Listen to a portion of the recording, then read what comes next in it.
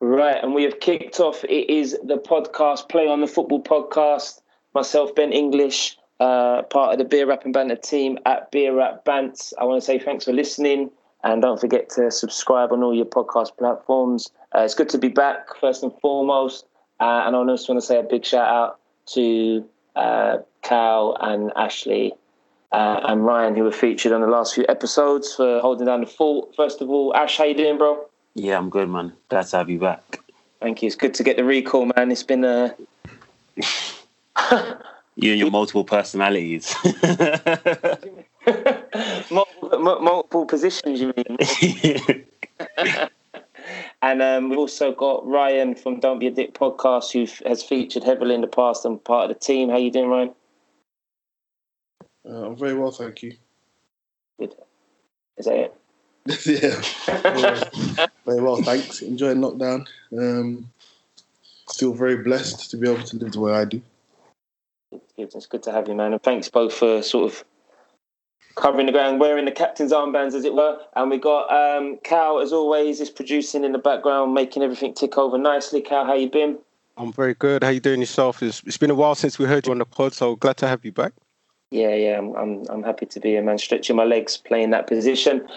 As always, so we've got lots to cover in today's episode. We've got a season review, player of the season, golden boot, and will relegated teams bounce back. We've got results from Europe and possible fixtures coming up, and then some general news. But first, we have a special guest, someone I know very well over the years. He's a television producer.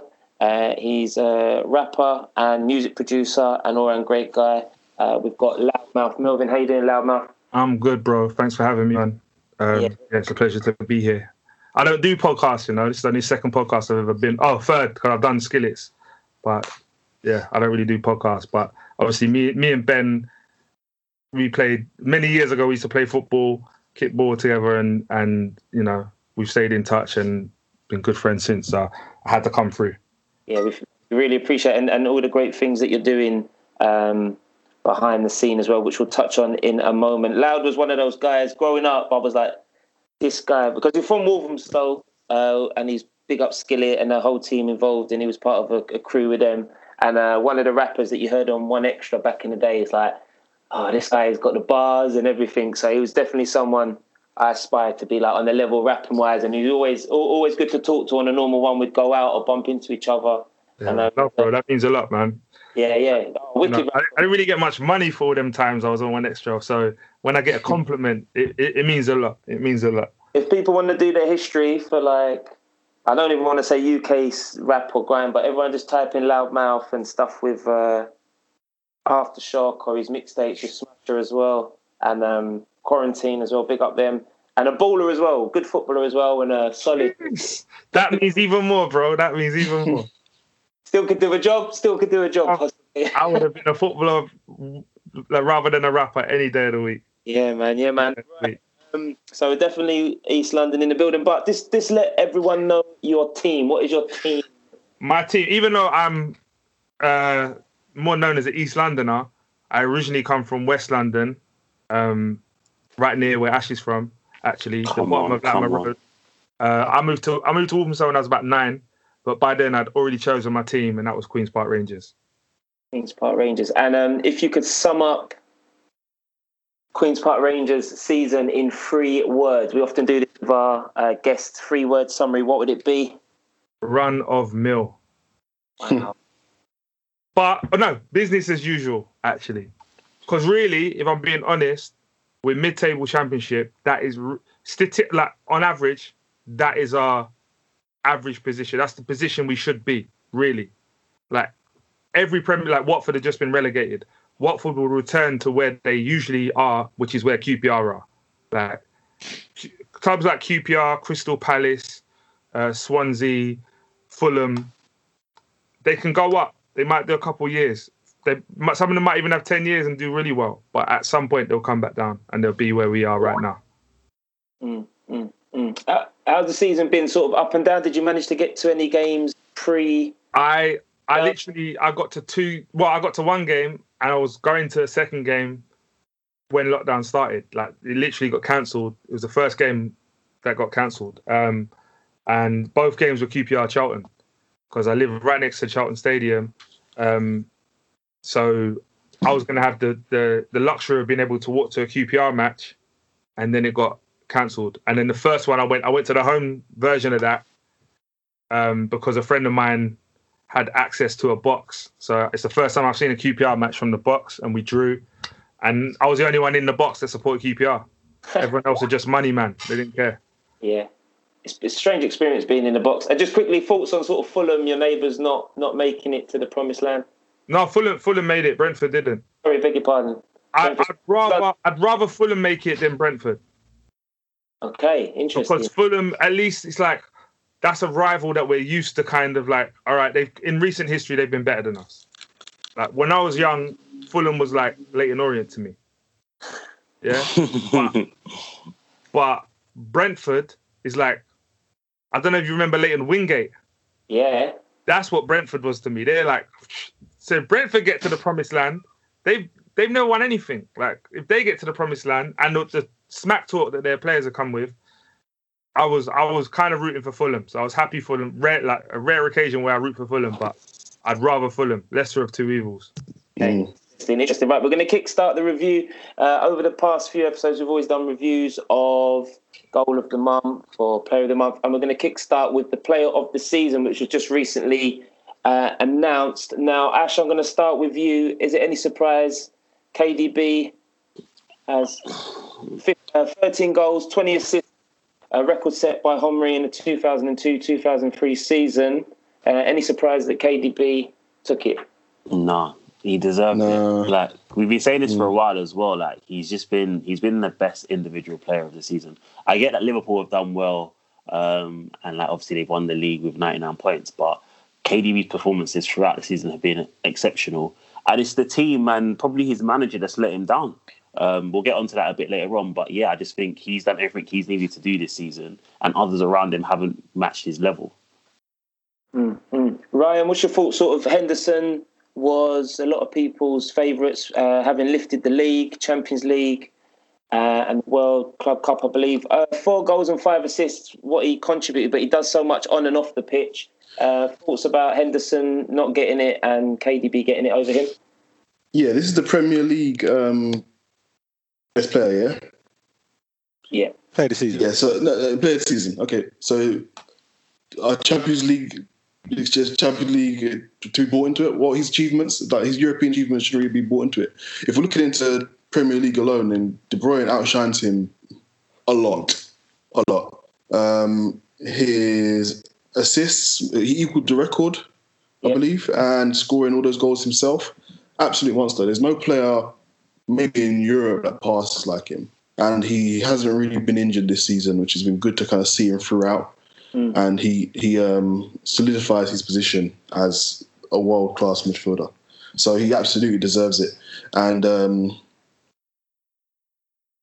it wasn't even close. It wasn't even close. Nice. Yeah, because he went up against Trent Alexander-Arnold, Danny Ings, Sadio Mane, Nick Pope, good to see a goalie in there, and Jamie Vardy, Jordan Henderson. Loudmouth, was anyone else you thought maybe could have came close? I don't think Henderson's even Liverpool's best player this season. Yeah. So I think I like Henderson, but I think he's got it on sentiment. I think I don't know if you remember, there was a stage earlier in the season where he kind of lost his place a little bit. Him and Klopp. Odds, a player of the season doesn't lose their place. Like so he's won it because he's like seen as the leader and the talisman of that team, but he really isn't. Because I'd say Van Dijk is the real, for me, Van Dijk is and he won it last year. But Sadio Mane was, for me, the best Liverpool player this season. And then Trent. Agreed. Trent. Yeah. I'd have Trent over Hendo as well. So yeah, I just think it's sentiment. I'm not mad, like sometimes, every now and again, you get a sentimental award. Ryan Giggs, I think, was sentimental when he won. Like, they weren't really the best player, but people got love for them, so they give it to them. De Bruyne was head and shoulders above everyone. Chances created, he's like way above everyone, season. So yeah, I think Ash is right. I think it was you that I said it, Ash. That it's kind of the team and the management that let him down a little bit. Yeah, 100. And I think Mane. Sorry, I think Mane is a good shout for second as well, because I think he was really good and he made those clutch moments. He's the only other person I think could have been in the conversation, but I still think there was quite a gap between him and De Bruyne. Yeah, I agree. Mane chipping in at 8 goals, and KDB out of the goals of the season, he had two contenders there. I think it was the volley against, I want to say Newcastle, possibly. Yeah, off the bar. Yeah, and I know he had 2 against Arsenal. Yeah. It'll just, and we will talk about him in a bit more coming up to the Champions League game recently. But yeah, what he offers, and he's just passing, like I think Ryan says, best passer, arguably, in Europe, if not the world. Right, moving on, Golden Boot. Jamie Vardy with 23 goals. Just quickly, it was nice to see 3 English players reach 20-plus goals. So we had Sterling, Vardy and Ings chipping there, and obviously Aubameyang. I'll start with Ryan. Views on Vardy hitting 23, obviously not playing for England. A manager that suited Vardy getting to that tally. Yeah, this is a shocking thing. The fact you just said that 3 English players broke the 20 goal in a season. Vardy doesn't play for England. Danny Ings will probably sit on the bench because of Harry Kane, which is annoying. If only we played because of form and not because of name. Now, I think Vardy winning the Golden Boot kind of shows you how Leicester fell off. He was on fire before the break and after the break. Absolutely shocking. How he managed to... They before the break, Leicester were on absolute crud if Vardy is winning the Golden Boot. They were on absolute smoke because they came back and completely fell off. So that stat is damning of Leicester, man. But I feel like Kane was injured quite a bit this season. I think that's what affected him. If he's not injured, Kane's up there every year. Yeah, without a shadow of a doubt. And I think even he's sort of saying, Ryan, about Ings. It's a shame because he'd sit down if Kane, is there. But Ings doesn't get ahead of Kane in any way. He doesn't get ahead of any of those front 3 in England. Get a call up, subs bench, maybe put on 20 minutes to go or tournament player. But this is Football Manager talking. I'll play on form.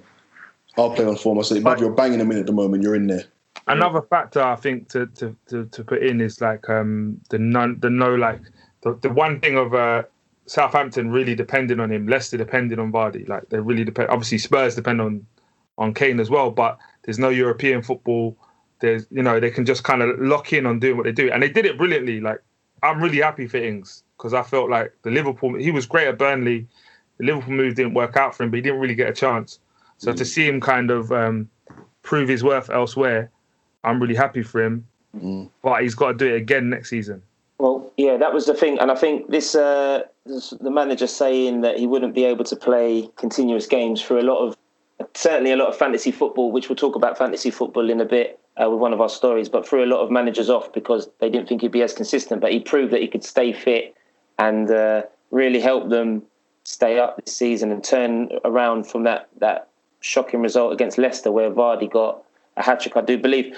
What I noticed, this maybe Ashley can build on this, I was watching Vardy's all 23 of his goals, and other than there was like a sort of a lob volley against Bournemouth, 1 or 2 link-up goals against Palace and Arsenal, there wasn't too many sort of worldies in the park outside the box. A good few penalties. He does get a few headers in and around the box. He's just a striker that sort of stays on the penalty spot. Views on sort of Vardy's finishing and goals over the season? Yeah, so what you got to remember is as well, he only scored 6 goals in 2020. So he was hot at the start of the year. Like I think he got up to 17 when he scored away to Man City. And again, at that point, Leicester was still very much kind of this surprise package. They were like going to teams. They were playing like on the front foot. Maddison was giving him lots of goals. Perez was there as well. Harvey Barnes was having a great season. So, like you said, when they were up and they were doing really well, Vardy's goals were up. And the moment that I think Liverpool went there and gave them 4, that's just when they kind of just went off the rails and he stopped scoring. So his goals were crucial in where they finished. But if he got a couple more, they actually would have made the Champions League. his finishing's good. Like the thing with Vardy is, if you give him a chance, he's gonna net. Like, and he loves scoring against the big teams.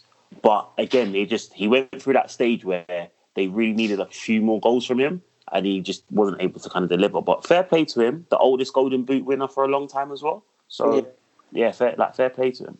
Yeah, nothing but ratings to Vardy from me personally. I think he had some stiff competition with Aubameyang, Mane and Salah, who all had great seasons and deserve an honourable mention.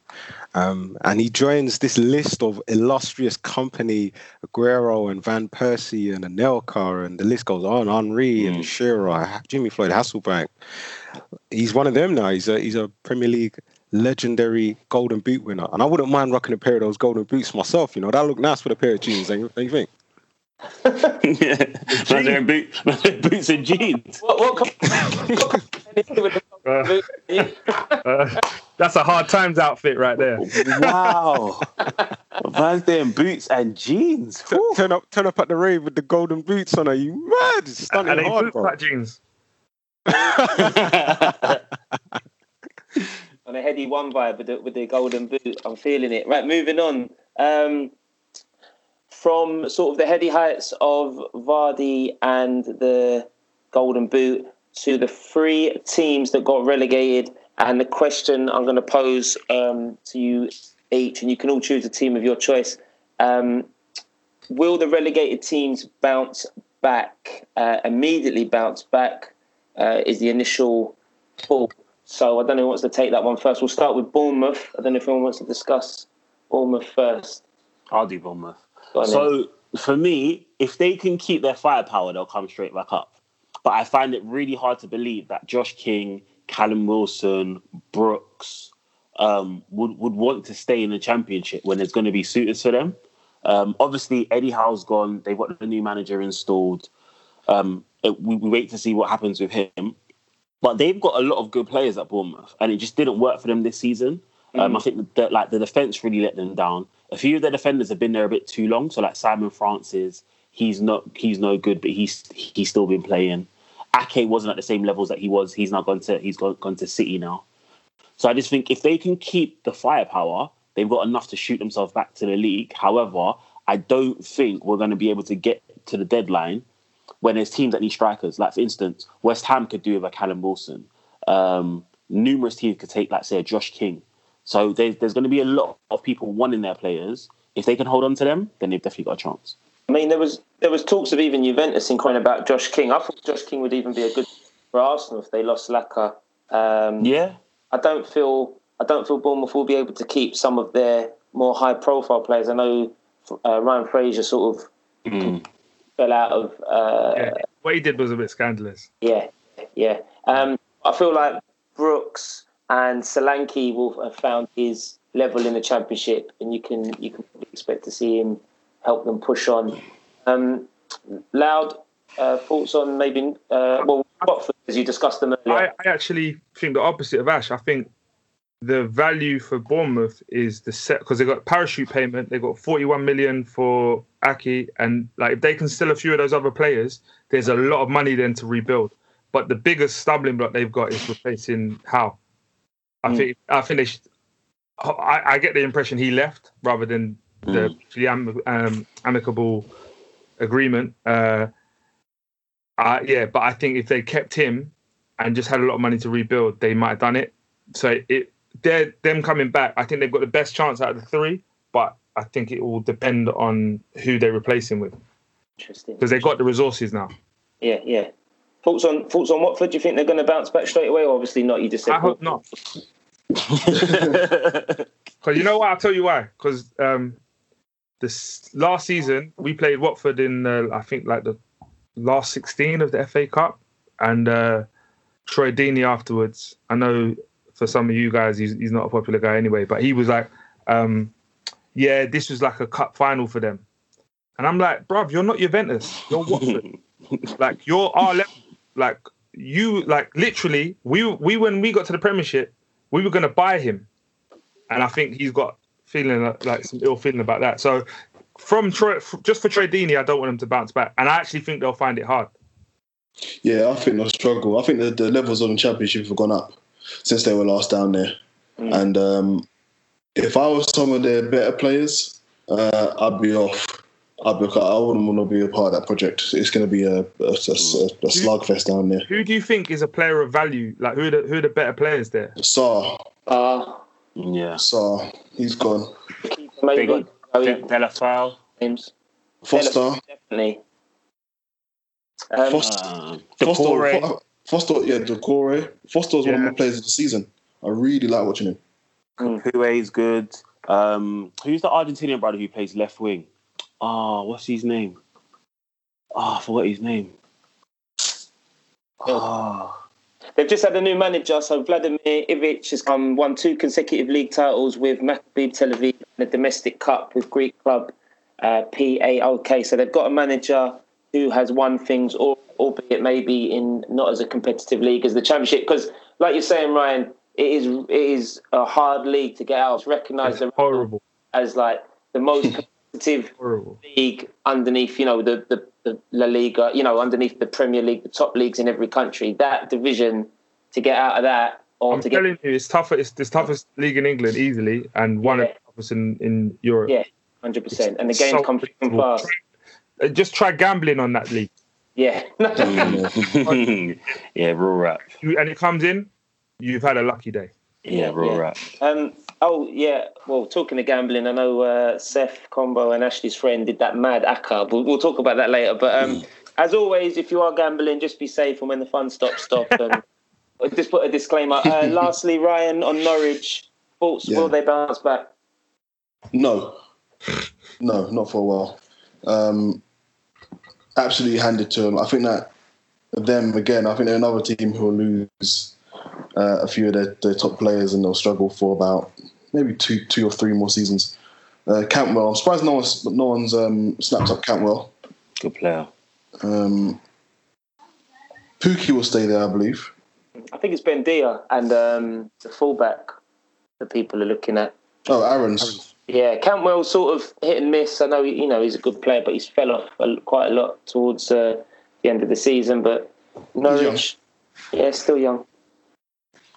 No, Norwich is going to have a tough time. I think that Bournemouth are going to have the toughest time out of the 3 teams. And I know Loudmouth said they're going to have trouble replacing Howe. I think Howe was really overrated. I think that Howe had his moment, and they should have moved on from him when they had a chance. Sort of like, there's a lot of examples. Teams that cut off their managers and move on. Leicester, one of them, I believe. Sometimes it has to be done. Well, I think it flops more time than not, though. I think Leicester with Pearson, like, what happened after that was incredible. Pearson started the turnaround, and then, Ranieri just took it on to the next level. And obviously even now, Rodgers, has done well. But I just think Bournemouth are a tiny club. Yeah. The stadium is being in the Premier League. So I think his overachievement. They were second bottom in the lowest league, weren't they, when he took over? League 2, they were second bottom, and he got them all the way to the Premiership and been there for a few years. I rate him. I just think where he falls down on his recruitment. Oh man, yeah. Level, he made some horrible, Jordan Ibe, Solanke, they're really bad transfers that cost a lot of money. Ibe in particular, yeah, that was strange, that one. Really bad. Yeah, but you see, I rate him a lot, not for what he's done as the club to sort of have him punching well above the weight, but the way they play and the training and the patterns of play that they have. They get the ball down, and not that there is a right way to play. People have their views on what the right way. The right way is winning games at the end of the day, no matter how you're doing it. You want to keep the fans pleased, but they did play good football. They do under him, and I just wish him the best. And we wish all 3 teams the best moving forward. Right, Europa League. My Wi-Fi, as you know, wasn't great, so I was missing out on games. But we'll fly through Europa League and then touch on the Champions League games. Ash, do you want to jump on the results? Yeah, so obviously Inter and Shakhtar both won their games to get through to the semi-finals. Shakhtar were probably the most impressive. They battered their team 4-1. And yeah, they just seem like they've got a lot of options. And I've actually got them down to beat Inter. Right. Yeah, no, seriously. I think the thing about them is, they've just got this raw intent. Like, they don't really care if a team comes at them. They can hit, like, and they can play control football. They can hit you on the counter. They've got, like, some real shooters. And the thing about Inter is Conte, he's never really been the best cup manager. He's not won many cups. He's much better in the league. And I just think when it comes down to it, I think Shakhtar are actually going to pull a surprise. I really do. I really do. I've been thinking about this for a little while, and I watched their game, and I was really impressed with them. And I think, I think they're going to beat Inter. I really do.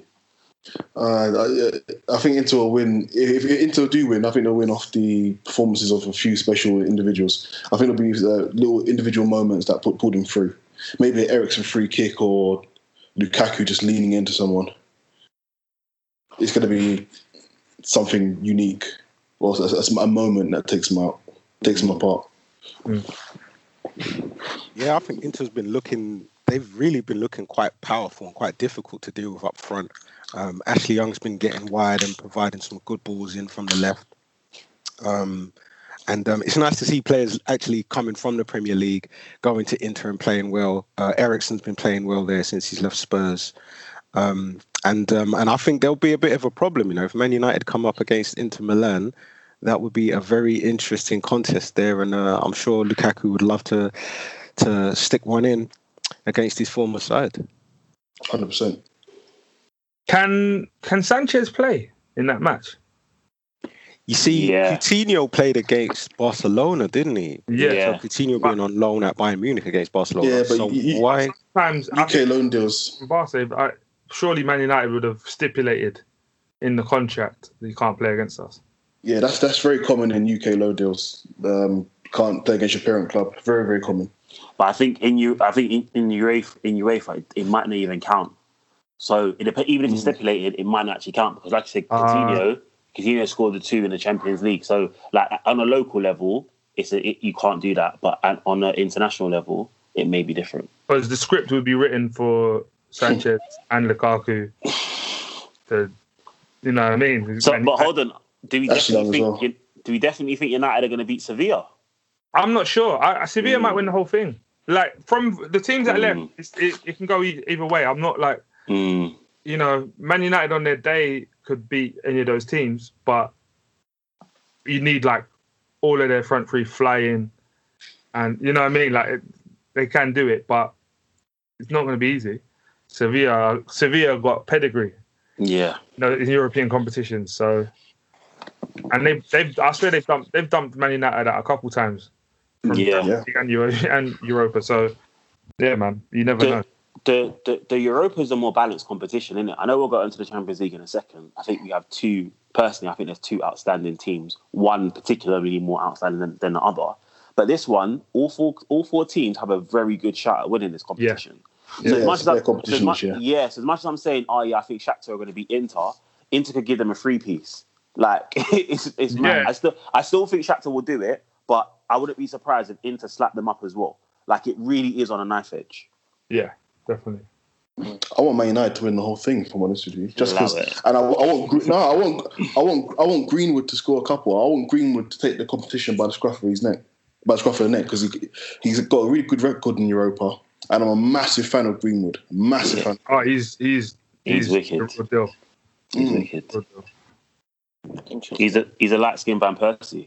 He's got that similar technique. Like, it's mad. Even the way he strikes the ball, how he takes it, he looks exactly like him. Even Van Persie said that. I think when he was watching one of the games, he's like, "Yo, he looks like me," and I think that's a great compliment. Could be one of his sons. Maybe with that season he had in Manchester. No, the time frame's a bit different. But I know Greenwood gets lauded by Solskjaer, saying he's like the best finisher at the club he's ever seen, and the kid can hit it with left and right with little back lift, just bangs it. And who have we got to win the whole thing? We'll go with Ryan. Who you got to win the Europa? Yeah, Man United. Man United, Lab.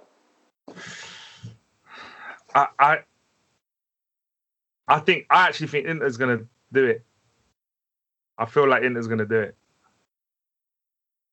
Interesting. Ash? I don't know, I'm going to say Sevilla. I think it might be a Sevilla Shakhtar final. Ooh, that'd be interesting. Cal? Honestly, I just don't know.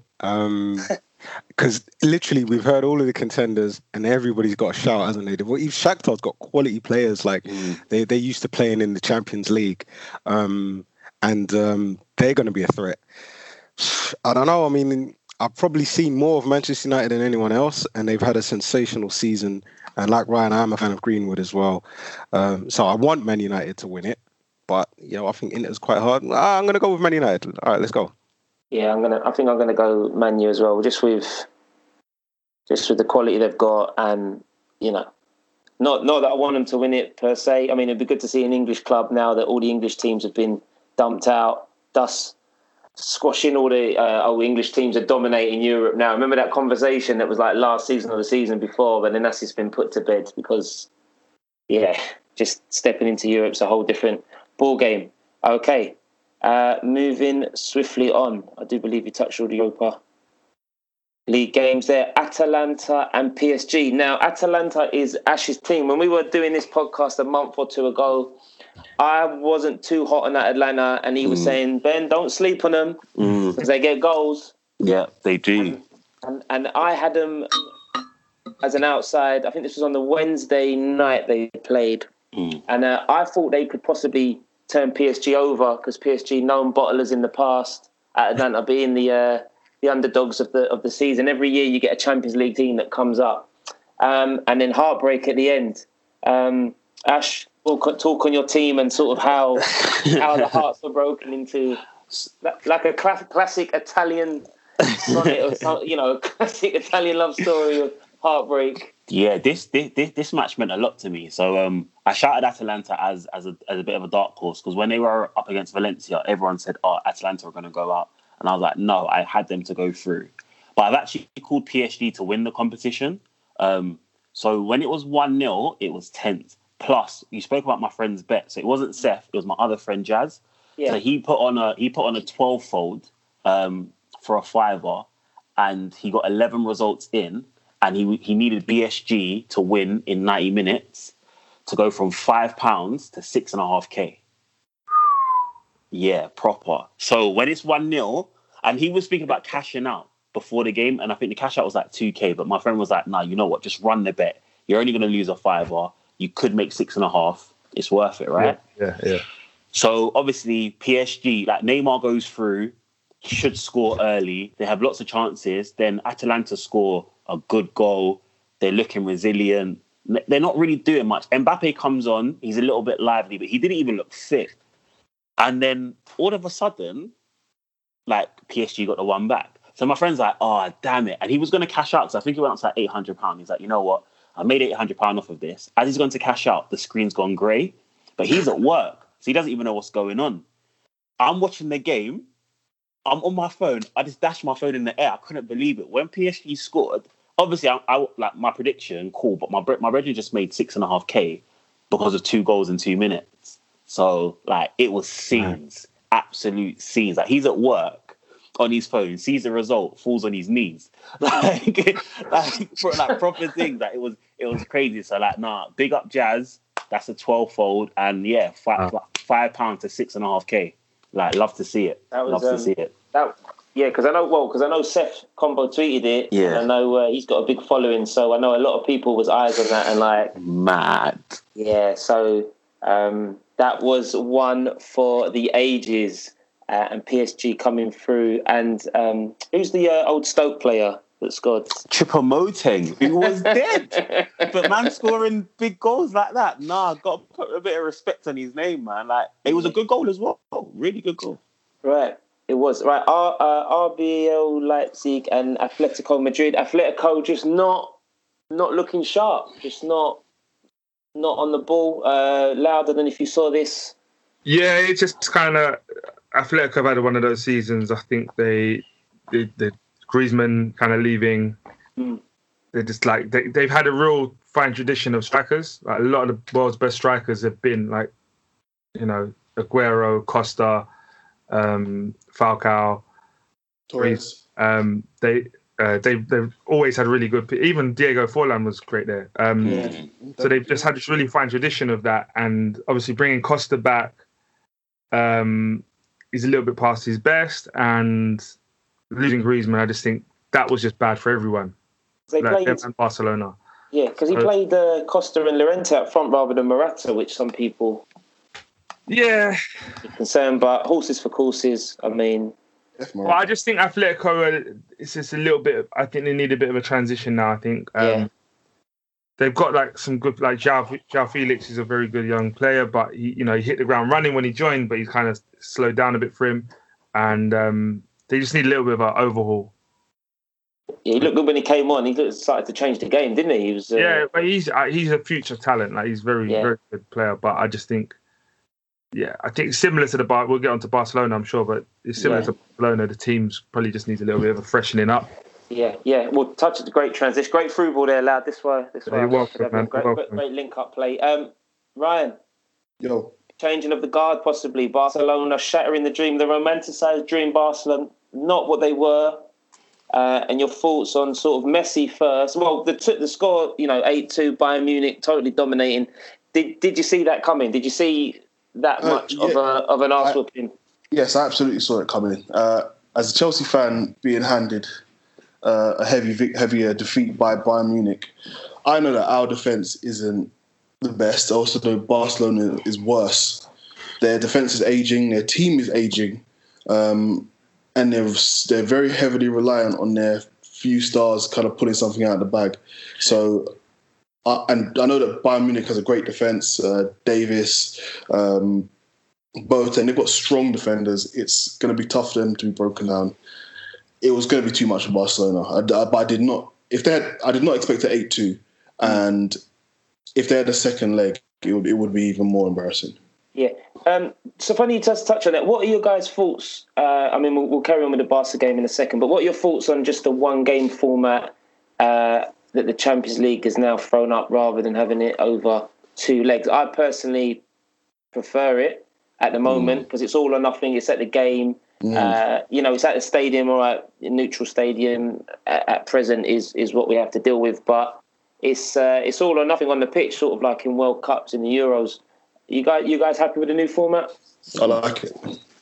You know what? I do think it's more of a temporary format now because a team like Lyon could hit form and they're playing every game's a cup final. The home and away aspect is gone, and like being consistent throughout a whole season over a sustained period is gone. Like Barcelona, if one massive factor that Barcelona's always had in the Champions League is to play at the Nou Camp. That is a 12th man like no other. And they didn't have it. And they got decimated. And they knew, those players knew in that match, we ain't going to get no home leg. This is it. And you can see them switch off. So it's an interesting format, but I think that's why it's throwing up some surprises. Yeah. I'd agree with that. And I also think a team like Atletico Madrid, they almost play to just contain you in their home leg and try and sneak something away. Whereas if they've got to go and make a game and win it in regulation time, they tend to struggle. It's part of the reasons why, even whenever they've got to the finals, they've always come up short against Real Madrid. Like when it's a one-game thing, they don't seem to quite have the minerals to get over the line. Well, the one thing I would say though is, I do think that kind of the score, especially in the Bayern Barcelona game, I don't think you get like an 8-2 in the first leg, innit? Like, I think naturally you just be like, okay, you know what, we'll take this, or they'll ease off. But it's almost like, because it's a one-off game, we're just like, we're just going to completely kill you. And you can actually see the Barcelona players give up after the fifth goal. So that's why you got 6, 7, and 8. Whereas sometimes, if you've got another leg, you might just say, you know what, let's batten down the hatches, try and sneak something so we can move to the next leg and try and, like, it's a fresh game. And we've seen some miraculous second comebacks. So Liverpool would never have come back against Barcelona. 100. The one-game tie and they were 4-0 down. Or what? Was it 3-0 down? 3-0 whatever down. it was. But they would never have come back. And the same with Roma and Barcelona and like PSG and Barcelona. Those, where there was these massive turnarounds in the second leg wouldn't have happened. It's interesting. And then Manchester City, Lyon, what a game. The front of the Observer, I showed you earlier when I got the local paper. Not the local paper, but paper in the local shop. And it says Sacre Bleu. Picture of Sterling heading his hands. I just posed to you guys, I'll probably ask loud first. What was worse, do you think, the Sterling miss or the Ederson mistake? The Sterling miss for me, that was a gaping open goal. All he had to do was just compose himself and tuck it away. And he's definitely going to have had nightmares and lost a lot of sleep over that. But I think, like, what's the worst mistake is the Sterling one. But what's the most impactful mistake is the Edson one. Because the game's done. Like, they could have had another chance if they kept going. Like, they could have found that second goal. And I think they were on target too. I think if he scored that, I think they would have gone through. It tells you all the mistake or sort of the misjudgment of not calling the foul in the middle of the park. As Dembele's run on, he's clipped Laporte. I mean, it's happened to the best of us. We've been running through on goal and then been clipped, and then it's just an accident coming together legs. Should the goal stood? Should the goal stood? I don't know about that, but you know what? Sterling's got this in his locker. You know, like he misses some crazy chances, and the fact that he went and he didn't just miss but he didn't like clip the bar. He missed by quite a bit considering where he was. No, it's the truth. Like ball's still coming down. Yeah, like, and I just think that as good as Sterling is, he has these moments where he's got rid of them and he's definitely not making them. But even sometimes when he scores, he kind of scuffs it and he looks like he has to kind of just make sure it goes in. So when he missed it, in position, I hear like you're right. He doesn't always put them all away, but he's always there. Yeah, and to get the opportunity. And that's what's good about him. Like he doesn't allow the misses to affect him. But that was a massive miss. Oh, it's horrible. And I think over the course of maybe like further on in the game, maybe City do it. But actually, I think the main culprit for this is Guardiola. Like, speak on it. This is another one of Ash's theories that has proven to come to fruition about overcomplicating things. Listen, when I saw that starting lineup, I knew City were in problems because he's changed the formation. He's playing players that shouldn't really be starting. Like for me, Ilkay Gundogan, like he's been poor all season. Like I don't understand why. Listen, whenever Pep does 4-3-3, he puts two wingers out there. And he just says, you know what? We're going to attack and we're going to try and outscore a team. Man City are on job. And I don't understand so many players who are on the bench that shouldn't have been on the bench. Mahrez should have started. Yeah. David Silva should be starting. Like, if David Silva doesn't start, then Bernardo Silva should start. Like, all of these guys that he's playing, Foden as well. Like, I don't get why you've got Gundogan, you've got Rodri playing. It's poor. And even like Cancelo as the left wing back. Play Mendy. Yeah. Mendy he's built to be a wing back. Even if he's not a left back, he's definitely built to be a wing back. So play him. Like it's just mad. Like Pep does these things where like he could just a game simple.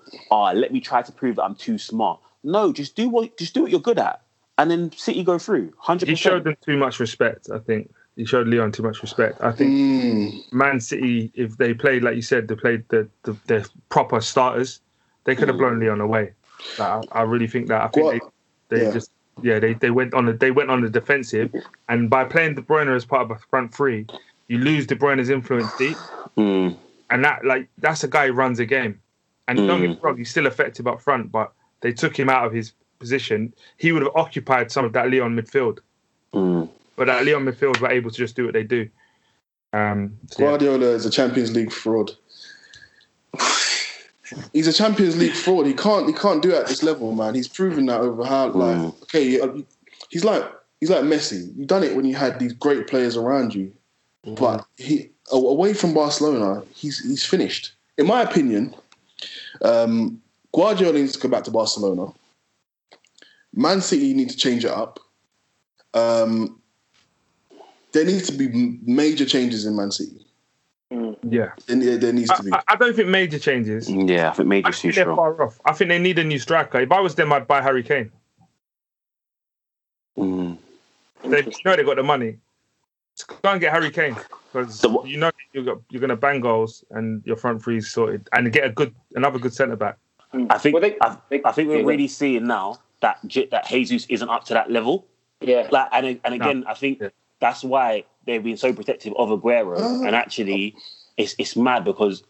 But then again, I do feel a bit sorry for Jesus because he's never had the run, or whenever he has the run, Guardiola does these things where he doesn't play like the two wingers, or he'll change things up. But I think the run that he has had, he doesn't really do enough for the team. Like he will score those little like 6-yard tap-ins, but there's more that's needed from like say a central striker and a Guardiola. I don't think he hasn't done enough. I think that he's a little hesky. I don't think he's needed to score a lot of goals. I think that his movement and the kind of energy that he brings up front is yeah. Maybe him alone as a lone striker, maybe that doesn't work. He needs I don't know, but I don't think it's a flop. He's no Aguero, but then also if you remember, Guardiola was kind of trying to get Aguero out of the team. It took Aguero just said no, you're not taking him out of the team and hit some form, and ever since Jesus kind of had to have a back seat. I thought he did all right, Jesus. I mean, he was against a solid back three. Other than he missed that. There was one or two awful shots that he put in, but he put that ball on the plate for Sterling, and I think he does get a raw ordeal because he's in the shadow of Aguero and the expectations, because he does bang goals. You know, I had him in the fantasy team that did so well, and he does bang goals. I was surprised maybe that Guardiola didn't start maybe Sterling up top with Mahrez, Foden, or Bernardo Silva as like a free, and just stretch the three central defenders really wide. David Silva, it's his last game, could possibly, like you need world-class players. You need a game like that. You know he's going to perform and push on from midfield. Having Rodri and Gundogan sitting, what you shouldn't, you shouldn't have been doing that against a team like them. You needed more fulsome centre mid. And then when he changed it up and Kevin De Bruyne pushed on as a number 10, he was even more bits. That outside of the boot pass in the first half, I think. Oh man, ridiculous. Can I just say, because Ryan said about Guardiola going back to Barca, we kind of skimmed over Barca there. The rebuild that Barca need to do. Massive. It needs to be massive. Barcelona need to sign Phil Foden or something. They need to sign someone who can bring that energy back to midfield. What do you think about Messi's place right now? They need to stay. Messi needs to leave. I agree. Go where? China? Shit. Go Man City. Juventus. Go Man City. If he went to Man City, that'll boost Man City massively enough to win Champions League. I don't think that he'd win. I think he'd win the Champions League with like a Man City or a Bayern. 100%. Me personally, I'd love to see Messi and Ronaldo in the same team. That's the kind of fantasy the fans have always had. There was talks of that, but it's just Abadal's been sacked now, so I know Barca were like looking at it, but Abadal's been dashed, so I don't think that deal's going to happen. What's Messi now? 32, 33? 33. 33. Can he do it in the Premier League? Can he do it in the Premier League if he comes to a Man City? I think the Premier League would be too demanding for Messi at his age. But the Italian league would be perfect for an aging player slowing down a little bit, and it will actually prolong his career. So he could probably play till about 35, 36 in the Italian league. Him linking up with Ronaldo, the wavelength between the two of them would be incredible. I'd love to see that move.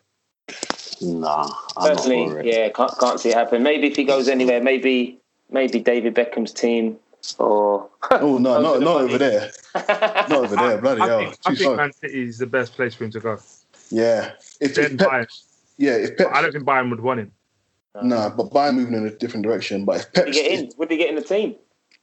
What, Man City? No, Man City would at the Bayern, the way they're playing now. Every team, yeah, of course, he'll take more out of his place. The thing is, the money they're going to pay him, everyone's going to start him and try and build a team around him. But I don't think Bayern need to. But I think Man City, it's like I think I said it. It would take them, or Ryan might have said it actually. It would take them to the next level. And Barcelona, they need someone to build the team around, and it's no longer Messi. Yeah. I mean, they've been trying to replace Neymar for the last 3 years instead of trying to replace Puyol and Busquets. Yeah, it's a mess. I think if Barcelona want to build anyone back, they need to get Neymar back. I think them selling Neymar really did mark the end of their golden era, because to me, Neymar's exceptional. Like he's probably my favorite player. Not ever. Messi is. No, sorry, Zidane is actually. But like right now, my favorite player to watch is still Neymar. Neymar is so sick, and I think if they needed to build anything, they should have kept him and said, you know what, we're gonna almost hand the crown over to you and make sure we build the team around you moving forward. Nice. Yeah. It's a wage space? problem. No. What's the Messi, space? Messi's wages are, I think he's got the biggest wage in the world. Yeah. And I It's think crazy. Neymar probably would want the same, or if not more. Well, I know how much we all love the Champions League. We could probably talk about this for the rest of the... We could probably have a whole podcast dedicated to the Champions League and players like Messi. But unfortunately, we will need to move on to our final section that we're going to talk about today. Yeah, Let's go. yeah. Controller. Right, we got the order here. We got the 2020-21 dates. Premier League is coming back. Ash, I don't know if you want to touch on this quickly. Yeah, so September 12th we should be active with the league again. The Community Shield is 2 weeks before that though, on the 29th of August. So Arsenal versus Liverpool in a couple of weeks. And then we're going through to the 23rd of May. It's a condensed season. And just to link into another story that I sent over, it means that the FA Cup is going to be shortened. So it's not going to have replays. And the prize money is going to be reduced to the 2018 amount. Listen, I'm glad football's back. Initially, I was really sceptical about it. First, I said that they should just end the season. But it's kind of come back. It's worked. I think fans won't be back into the stadiums until October at the earliest as well. So I'll be interested to see how they're going to do the season, because if Man United go all the way through in the Europa League, it's not really fair for them to come back on the 12th of September when other teams have been finished since the middle of July. So they need to definitely work out how they're going to do that in terms of timings and games. I'm gonna miss the FA Cup replay. I know the third round is my favourite. One of my favourite days in the footballing calendar. I really think the third round is special. But the fact that there's no replays, the fact that maybe a smaller club or a club with a smaller ground or less budget won't get a chance to get a replay or get, that's a bit of a shame. But I understand why they've done it to get, just to get the games through. And the sheer volume of football is not letting up. So for all those listening, I know you're looking forward to it, and for your partners who don't, it's tough tea for them, because football's coming thick and fast, and then the Euros and then everything else. So should be good. Can't wait. Moving on. Right, this is something that's special to me, having worked with this company, and we've had Nana Badou on the podcast before, and his brother Kevin Badou, both great footballers, both great people within the community. But Norwich Football Club have announced a Freeway Alliance, focusing on creating life-changing opportunities for young people from unrepresented backgrounds. They've linked up with Bidstack and Badou Sports. Now, if anyone is unaware, or you may be aware, that Badou Sports is an organisation mainly in Hackney and in East London that works in education, primary and secondary school settings, PE coaches, but also providing opportunities for young people, mentoring, helping them get through school, helping them get through college, providing them just with the tools that they need to better themselves or improve their situations that they might not be getting, and just to, let them see that there are positive role models, both male and female, out there. Now they've linked up with Norwich, and they're going to get their logo. This is the bit at the front that you see. They're going to get their logo on the home and third kit of Norwich, but more importantly, Norwich and Bidstack are going to work with Badou Sports in giving students the opportunity to attend and train and learn from other entrepreneurs and performance side of management. They're going to receive coaching, skills and experience, marketing and access to seminars and business management. So just giving young people a real push and support in helping them in some of the sort of the private areas of London. And having worked with these guys years ago when I was working in Hackney, it's really good to see this company start off as like PE company, coaching company, and build to a wider representation. So I thought I just wanted to acknowledge them. I don't know if anyone else has had a chance to read it or see what they're doing. So big up to Norwich and Nana Badou in particular. Yeah, I think it's great to actually see this happen. And I think there's a lot of things where we talk about saying people will talk the talk and not always walk the walk. So actually putting this in place, I'm going to be really interested to see how it kind of flourishes, and if it can be something that then is then rolled out across other clubs. So you have to acclaim Norwich for making this step, willing to kind of push this. And yeah, I hope that we have one of these at every single club at every level. I think it'd be amazing. It's really good, yeah. And hopefully more clubs are taking more of an invested interest in the local community people, no matter where they are. Slightly surprised it was with Norwich and maybe not a London-based team, but it could be based on bid stack. So big them up, and we look forward to seeing it. So yeah, much power to Badu Sports. And just if you're not sure what they do, just Google them. BADU Sports. Nana Badu, someone who I hold in high esteem. Great guy, very inspirational. And solid footballer as well, man. Absolutely got techers galore. And his brother Kevin and Josh and the whole team there. So big them up. Right, moving on. We've got greatest goalie of all time, arguably. Oh, let me throw it out there. Nah, he's not. Buffon's better than him. I think Buffon. Yeah, Buffon's better than him. I think of a couple others. So long as well. The longevity. Schmeichel. Yeah, there's a few. But no, Casillas has been an amazing servant. Retires at 39. Captained Spain to 2 Euros and a World Cup. 3 Champions Leagues with Madrid. 5 league titles with them also. 2 league titles with Porto. It's between him and Buffon. Neck and neck. Obviously, some people believe Buffon edges it. Some people may say Casillas edged it. But retiring at the age of 39. Has anyone played in goal? Like just out of just chat, sort of in the past. I played. It's a lonely position, man. I had a horror show in goal one time. Did you? Everyone's got a story. I had a horror show. It was so bad. I went from goalie to striker, and I've never looked back. I went as far away from the goal as possible. It was. I just prefer sticking them in the net than keeping them out. They got me because I was messing around in training, and I was like shot stopping in a 5-a-side goal. So I was like, we don't have a goalkeeper. Ash, will you do it? And I was really young, and I was like, you know what? Why not give it a go? I must have been about 19. And this guy took a shot from the halfway line. And normally I would just control it with my foot, but I tried to pick it up with my hands, straight through me. I just wanted the ground to just eat me up straight away. But we lost 5-4 as well. A lot of it was down to me. Lonely position. I think mine was it when I was in like Cubs or Scouts, like 10th Leighton Scouts, and there's a football tournament in Tom Hood. And we got banged like 18 something, and I was in goal, and I was like, "Nah, this is I'm there." Jeez, 18. It was a 5-a-side pitch. It was a 5-a-side pitch as kids, and I was like, "Yeah, never that." So even though I looked up to David Seaman and John Lukic, but Casillas will be retiring, and all those trophies. Ryan, thoughts on the Spanish legend retiring? Shout out to him. Big up. As and as always. Right, moving on. With time's ticking. Have we got the fantasy football?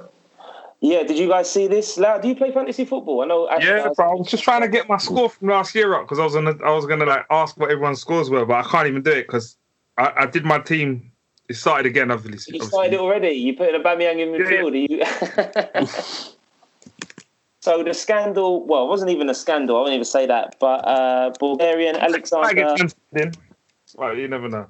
Yeah, well, we can share our details because I know I did all right this season. I did all right. I did a little inside the top 7,000 in. No. You know what?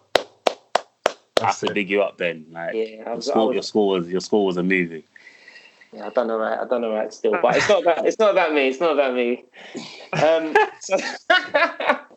So this guy who won it, Alexander Antonov, who had initially won the prestigious title, had recently been informed his profile had been deleted following breaching terms and conditions. So what he'd done is over Facebook, some comments which I can only sort of assume to be racist or homophobic, possibly towards Raheem Sterling, seems to be the news. And this came to light, and his he had everything taken away from him.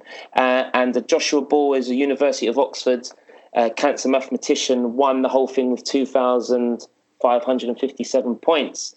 So it's good to see that the Fantasy Premier League, the Football Premier League, are taking these things serious. So we don't tolerate any slander, racist, homophobic. We love to see some good repercussions. Some good old consequences. Yeah, no matter the language, no matter the country, we don't tolerate it. Ryan, did you do fantasy? Are you a fan? I did do fantasy football, but the coronavirus slowed me down, man. It kind of took away all focus from football. I just didn't care. So when the season restarted, I was not thinking about fantasy football. I was too busy and involved in life. So my season was going well, as per normal, and as happens every year. I have a really slow start. I use my wild card within the first 3 weeks, and then I do better. So it was one of those seasons. Up and down.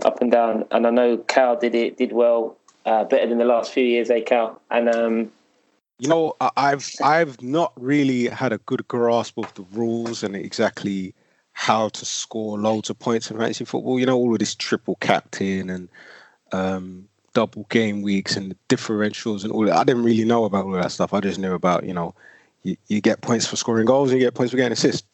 But it's the first time I took it really seriously. I took it a bit more seriously last season, and this season I took it really seriously. And I think at some point I was top of the league, but it's a marathon, not a sprint. I dropped off, finished like mid-table in our BRB league. But shout out to you, Ben, for being the BRB league champion. Thank you. There's a few leagues that I won. So I look forward to jumping on it again. I took it semi-serious. Yeah, I took it serious this year. So. About semi-serious, bruv. You were on it. Do not try and downplay what you did. You were fully invested, like ratings to you, but don't try to I've got more to come. Nah, bruv, you are on it. Yeah, listen, when you reach the heady heights, you see the only way is down. So I'm hoping that hopefully I can break inside the top 5,000. I did all right. I was it 8,000 in the country. But anyway, we're not talking about that. Anyway, we've got to keep it moving. Arsenal. Let's get to it. We'll do quickly. Ash, do you want to talk on this Raul? I can't say Raul. Well, down. We've had, dodgy investigation. It's crazy. We've had more ins and outs off the pitch than we have on the pitch. Like, it's mad. We just keep changing all the time. Like, I can't take us seriously at the moment. Like, we got the FA Cup. I'm happy. We'll see what happens. But the background stuff for Arsenal needs to be sorted. We're moving real rotten at the moment. And even because look at us. Like, we took a pay cut, but then we just laid off 55 staff members. Like, there's so much wrong at my club that is another podcast if we were to really start getting into what's wrong with Arsenal. So I'm not even going to say too much. Do you think the fact that their laundry has been aired out in public more so than other clubs, because it's Arsenal and the information's been leaked? Arsenal usually a club historically that they always did things behind the scenes, did it well, was well managed. And it seems like the transition now from Wenger leaving, and they brought in all these different people to look at player development and all these other agents, has all gone tits up really. And now the investigation into sort of the money that was spent on Nicolas Pepe being overcharged, and then how much of that extra went to some of the people behind the scenes. It's a bit upsetting. Loud, as a non-Arsenal fan, as a fan of football, I have an affinity with Arsenal and the heights of Arsenal. Let's just say the Arsenal, the great Arsenal way of playing. The Wenger era, but before he kind of lost it a bit. And I just think Arsenal's a badly run club. It's brutally honest. I think Man United's a badly run club as well, but I think I think you need to let off some fireworks outside someone's house, because Ed Woodward seems to have changed up a little bit for Man United and kind of listened to Ole Gunnar Solskjaer and kind of reset the culture of that club. And it looks like it's setting a foundation for some good stuff to come, maybe. I don't know if it will be with Ole, but the foundation's been set. And I think Arteta is a good young manager. You have a core of some good young players. And it's just badly run. And like, just problem after problem. Yeah. And I think until that's sorted out, Arsenal won't be where they should be. Because really, like, as a QPR fan, relegation for us is relegation. Arsenal's relegation is coming 8th. Literally, that is the lowest place an Arsenal team should ever finish. And you've just come 8th. You might have won a cup. It covers up some cracks. But that's a badly run club. Yeah, agreed.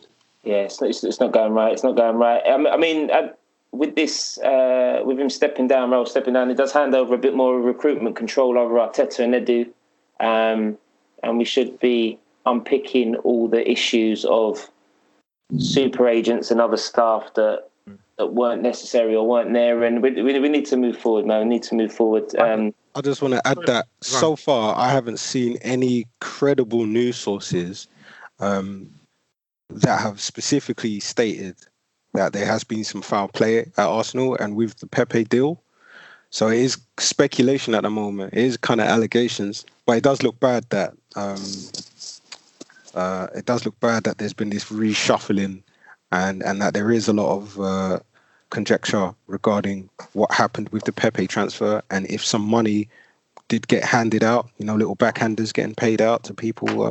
There's some big figures that have been talked about, but it is speculation. It's not 100% fact at this moment. We can't prove it. No. There's a good article in the Arse blog that I read today, sort of outlining it all and even like the history of Emre wanting to offer a new contract even when we were god awful. And so yeah, just watch this space. Not looking good for us at the moment. And also there was a recent interview with Mesut Ozil talking about high wages earlier with Messi. Ozil refusing to move on, saying some of the sort of the headlines that came out of it was like, I'll move on when I'm ready. I'm not going to be forced out, and I can prove that I can still do a job. Do you think he can get back in the team?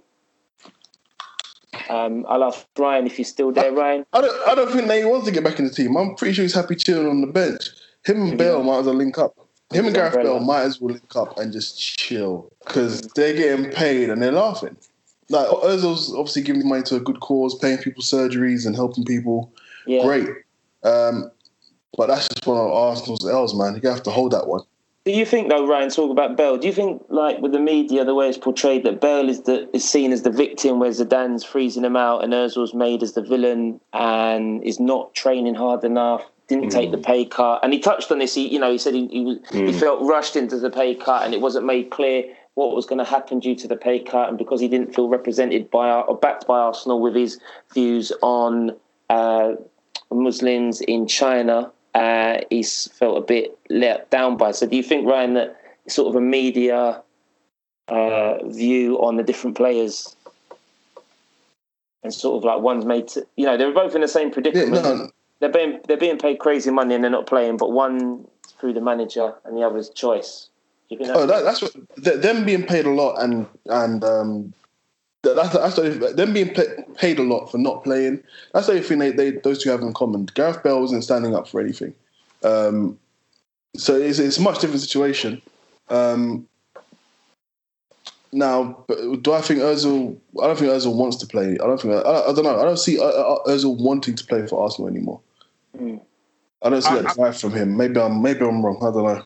I think the difference is, Bale is kind of content because of what he's achieved. Like he's won, back Champions League. He scored one of the best Champions League final goals of all time. Even when he scored that goal, he and Zidane were at odds. And I think it was a him versus me situation, and that's why Zidane left, because Zidane wanted to get rid of him then. And the club said, no, we're not getting rid of him. And now obviously Zidane's been vindicated because Bale hasn't banged. He hasn't been consistent since Zidane left. Now Zidane's come back in, they've won the league. So I think he's just it was a him versus Zidane situation, but he's kind of like resting on his laurels because he's got all these titles. Whereas Ozil hasn't quite, obviously he's a World Cup winner, but for Arsenal at club level, he hasn't done it the same way Bale has. And I think Ozil's a luxury to an Arsenal team at a stage where Arsenal just needs to be grafters. You can't need luxury. Although they need that creativity in midfield, like they're seriously lacking from assists from midfield, and it looks like that Ceballos could be going back to Madrid. Yeah. Would you take Ramsey back? Who? Ramsey. Because you him. Polo's first day in the job said, no, don't want Ramsey. Personally, I mean, my heart would say yes in the romanticised view of him because he's a legend and what he did. But I think, our history at the moment of getting aging players, like we've just signed Willian, who's 32. Would Ramsey be able to do it? I don't know. I'd say no at the moment. It's a good signing for you guys, to be honest. Yeah. But his Ramsey, contract is a problem as well. His wages are ridiculous right now. So that's a strange one with Pirlo not wanting Ramsey. That'll be an interesting one to see how Pirlo plays out being the Juventus manager after just taking the under 23s or so for a short period of time. That seems like a strange one. So we'll wait and see. Ash, before we sign off, what next for Ozil, do you believe? Another 350 every week for the next 12 months. Now, if I'm honest, like read that article, I think it's really easy for people to just scapegoat Ozil and say a lot of negative things about him. I'm not his biggest fan. I think there is a lot that we can say that he could have done better. But actually, he's a senior member of the team.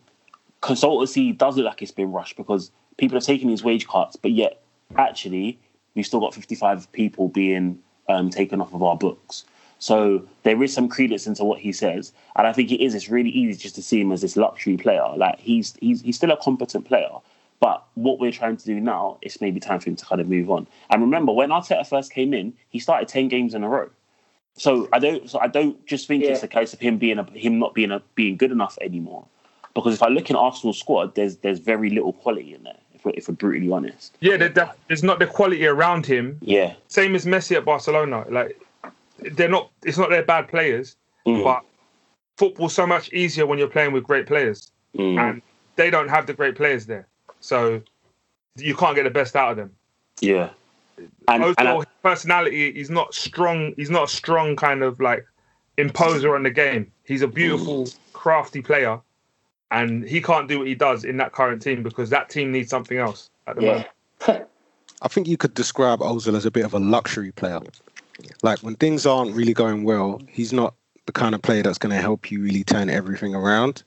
But if you've got a solid unit set up, a team that's hard to break down, a team that's organised, and then you add Ozil on top of that so that he doesn't have to do all of that, the hard graft kind of work because the rest of the team is set up to do that, then that's how you can get the best out of it. And that's a failure of the club because they haven't, since they signed Ozil, they haven't built a team around him.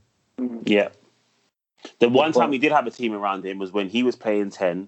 We had Cazorla playing deep, Sanchez on one side, Giroud, Walcott. Yeah, that was a good team. That was a good team. But again, the only thing that let us down there was probably like Giroud. We needed like a better striker. But everything else in that team was ready to go. So at one stage we had the team that was ready for him, but we didn't capitalize. But also back then he couldn't play 90 minutes, or he didn't they didn't let him play 90 minutes. He faded in games. His fitness was kind of called into question. Yeah. Watch this space. Right, that wraps it up. I just want to say thank you to our guest Loudmouth Melvin. Loud, thank you so much, bro, for coming on. We really appreciate you. Can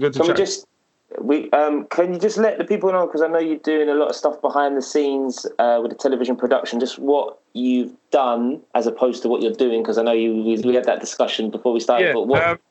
So I've worked on a lot of different stuff. I've worked on like Channel 4 and BBC programs, and I did some online stuff. So I did a series called Gran, did that for Channel 4 and E4. We did about 11 episodes of that, 12 episodes of that. Big up Risky Roads. Yeah, with Risky. That's his grandmother, and it's like MCs and like Gram MCs and rappers coming to the house basically and having a cup of tea with her in a chat.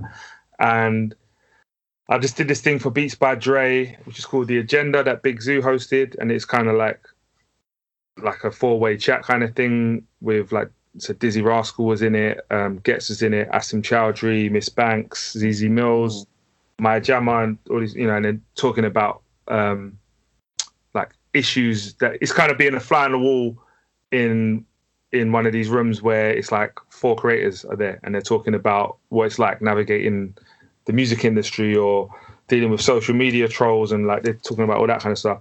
So yeah, there's a lot of, it's usually kind of music centered stuff that I work on.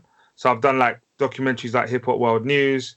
I worked on a thing called Channel 4 House Party, 4 to the Floor on Channel 4, No Hats, No Trainers on BBC. So I've just worked across a whole load of different stuff, but it's usually centered around music. Wicked. So multi-talented and always giving an honest opinion and to get your view. So we really appreciate you coming on, brother. Like, thank you so much. Yeah, it's been dope. Dedicating your time. Cal, as always, I want to say thank you just for production, pulling the strings from the back. Yeah, midfield enforcer, as you call it, right? Yeah. Midfield, or you were sort of sitting in front of the back for centre back now. I don't know what your position is. Makaleli role, something like that. Yeah, I'll give you that. Ash on the wing, as always, providing the flair. That West London flair, that West London money, big money sound. Ryan, what's Ryan's? Ryan's more like a Ballack, would you say? Like just a solid centre mid. Drogba, maybe. Hey, no. Back was a baller, please. Yeah, I'm not firing it. Okay. Can I be David Luiz, please? Just make me David Luiz. I'll give you a bit more credit than that, man. You got a bit more podcast prowess than that. Champions League winner. Makes mistakes, though.